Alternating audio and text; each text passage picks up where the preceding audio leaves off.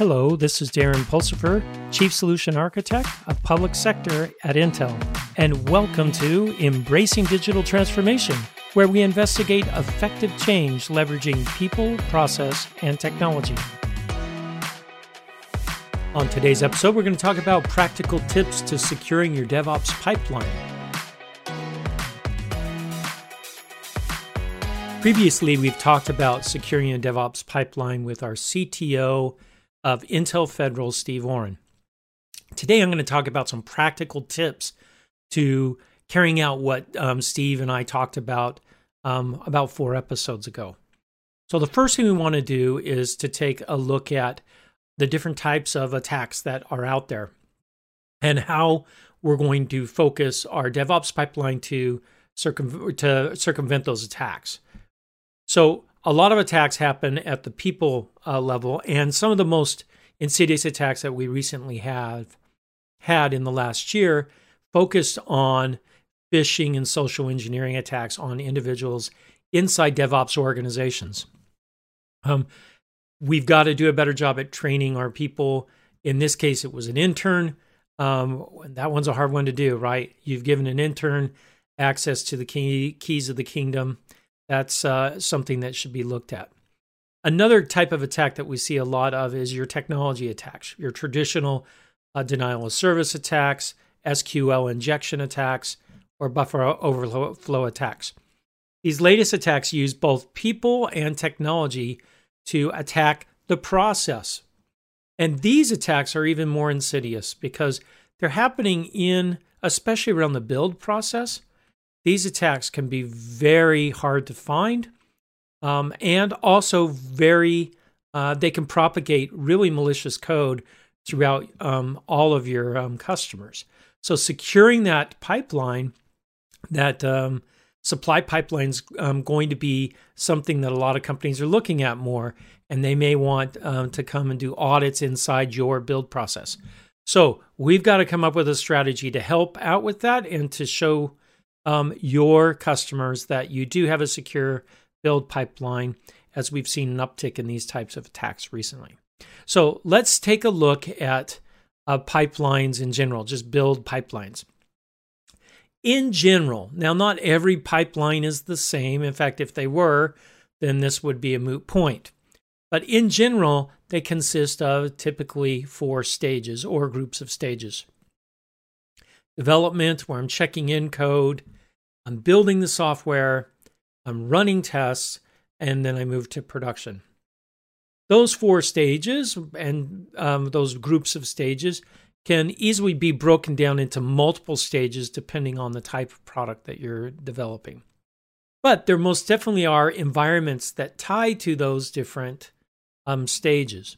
So when we look at this whole process here, I have hardware, I have software, I have process involved. So we're going to have to take a different approach to securing this because we have to secure all those different areas instead of just focusing on infrastructure, which most people have done quite effectively. So let's take a look at this first one, which we would call, let's secure our hardware. This is the bottom of the stack. So this means that I have to secure the hardware in my dev environment, your development machines, my build environment, which in a lot of cases people forget about. Your test environment's a little bit different because you may actually want to run some tests that actually inject malicious code and see how you handle that. So we'll talk a little bit about that. And then also production environments, which most people do a pretty good job at locking those down. Especially now that more and more companies are offering software as a service, you need to make sure that you are monitoring and doing all the typical things that you would do in a production environment in your SaaS environments. Let's talk about the 3 key elements in these environments that we need to focus on. First, we need to do detection. Now, almost everyone has service logs using something like Splunk to analyze logs to look and see if there's anything outside the ordinary going on. That detection and remediation is a very well-known thing. Make sure that you do this in not just your dev environments, but also your build and production environments. Now, test environments on this, on prevention or detection, may be a little bit different because you are going to be pushing your testing beyond the normal bounds of operation, including security testing, which we'll talk about shortly. So you can't just peanut butter, hey, I'm just going to run everything into one domain. It's what we found, it's good to have different security profiles, including detection, because you could come up and make your test environment not very useful for running those types of things. Now, you can also have multiple test environments where some are more secure, some are a little bit less secure on the detection side, because you're actually going to be injecting erroneous things in there. So keep that in mind. Don't just peanut butter security across all the environments. They are different for each kind. The other thing that we like to talk about is we like to talk about prevention. Now, prevention comes in many flavors. The flavors I like the most are make sure that we're doing smart things with our hardware as far as making sure things are patched properly, you have the right security updates, and that is done in an automated way. This should happen across all of your environments, the security updates, including your test environments, and especially your build and production environments. Another thing that we add in here on the prevention side is something we call a hardware root of trust.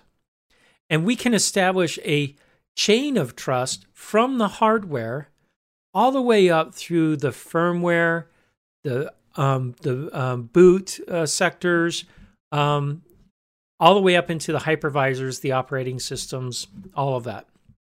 So what's important here is that if I do establish this hardware root of trust through the stack, that I carry it all the way up into the development environments that my developers are working on, the build environments where things are being built, and my test, and of course, production. This can include secure containers, secure virtual machines. There are great technologies out there that allow you to do this today. I really like storing my encryption and my hash keys in hardware, in like a TPM module, and then also with some new technology like Secure Guard extension from Intel, I can store my hashes in there as well. This means that even if someone got onto the machine, they're not going to be able to steal those keys, which is important. So this ties into that zero trust model that we hear a lot about. So key here on host and infrastructure security, make sure that you're doing the same things you would do in production, detection and prevention, remediation, that you're doing in all the other environments.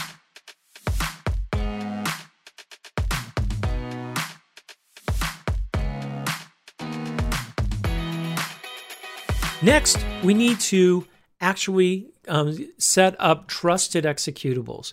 This means that the code that my software engineers have checked in and built, that I can run security checks against and then actually check in the hash with those changes.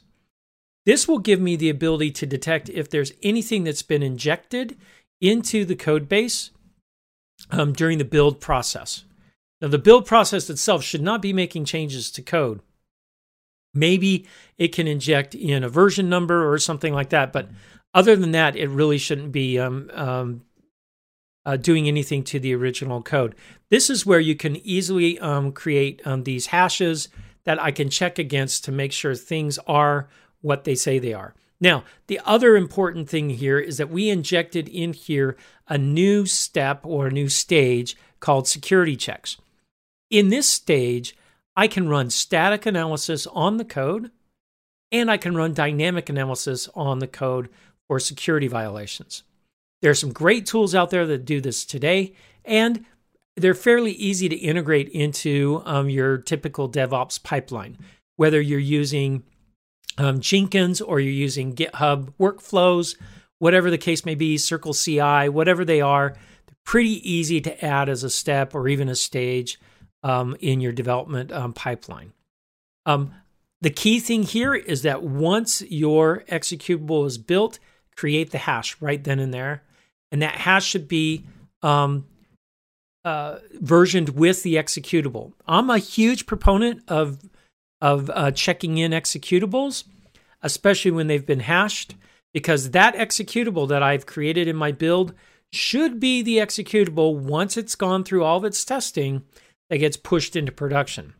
And that hash is going to guarantee that it is the same and hasn't been monkeyed around with by some intermittent process in the middle.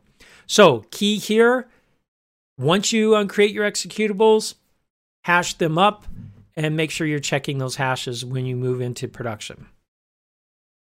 Now, the next area that we want to look at is what we call attested images. Now, typically we have multiple repositories to put our code or our executables. At the minimum, I would say you need at least two.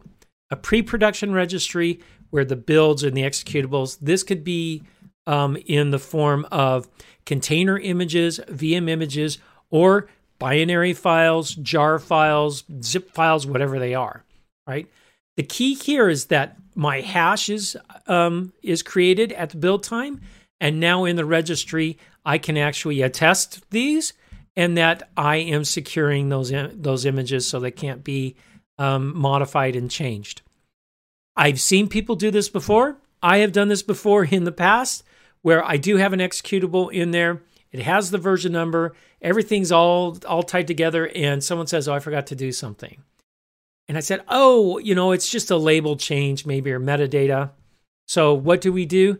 We open that up, make the change, and put it back in, giving it the same version number. This is bad. This is really, really bad. Don't do that. It's better to go through your cycle, again, even if it takes a little bit of time, than to have manual processes in there mucking around with your binaries. You don't want that to happen. Now, the cool thing about this is once your tests have run, now I can take that same binary that I've run all my tests on, and I can push it to production. Now, I've seen some people in this stage actually do a rebuild of the source code. I actually think this is a mistake.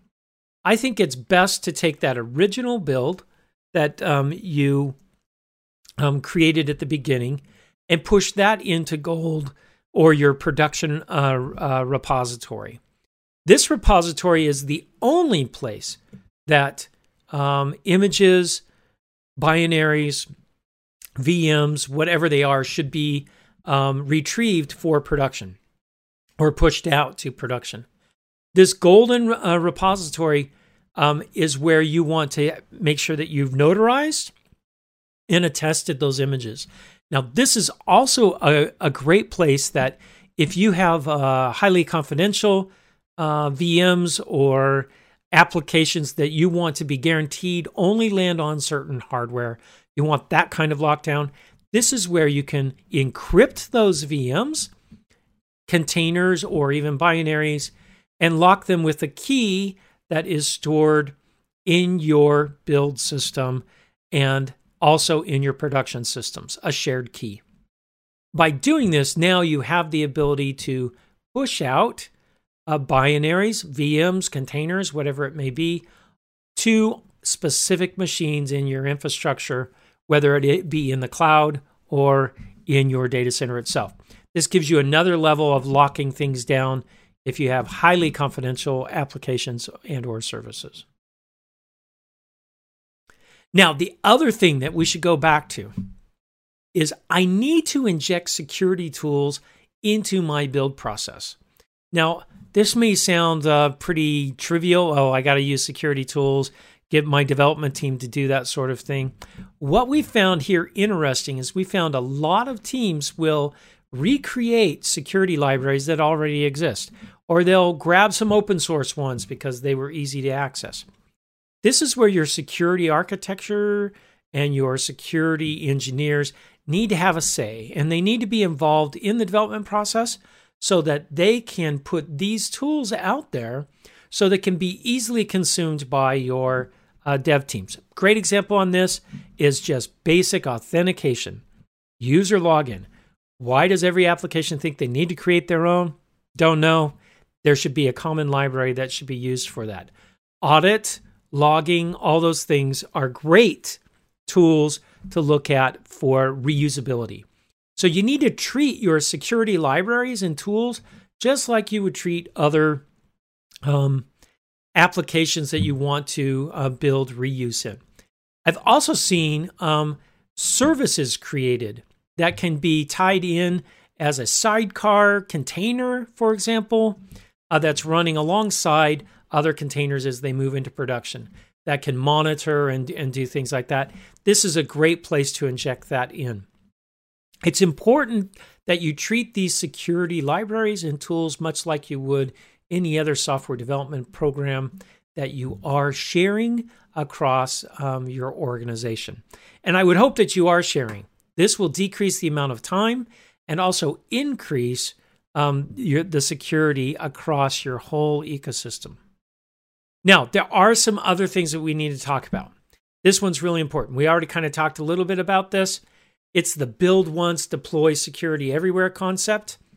Once you've established your security teams as development security teams, make sure that you are injecting these policies and these tools in all of your products and in your environments. There's some great technology out there today that lets you manage multiple environments. So when a new application is spun up, that it is spun up in a security profile. We can see this being done with creating your own VM images as base images that development teams are using to deploy applications in. This gives instant security compliance in a lot of aspects. Okay? So configure it into your VMs, your base containers. That's a great way to go. There's also the ability to integrate with security tools. So that if I do catch anything in the application outside the ordinary, that I am either projecting that out in a log in a certain way, or that I'm calling an API to a detection and security detection tool. Also, do not try and create security tools that handle 100% of the cases. You will never finish them. Go for the 80%. That will be your good, strong baseline on these tools and libraries that you create. And then create them so that your application developers, if they do need to innovate, that they can innovate the last 20% in conjunction with your security team. That's another really interesting part here. For me, I would love to have a security engineer on my Scrum team and developing code with my other developers. I think it's important, especially now with security being a hot topic for 2021. And then last, and probably one of the most important things, automate everything that you can, especially in your DevOps pipeline. If you have someone that's in there injecting things in there, that's going to cause problems. That's a potential for a hacker to get in and cause chaos. Another thing that I tell everyone, check in your pipeline, version your pipeline, protect your pipeline, protect that process. We've seen in the last year and a half, and more recently in the last 4 months, we've seen pipelines and processes injecting new steps in the process to insert malicious code in the process. And no one was paying attention. It was just happening.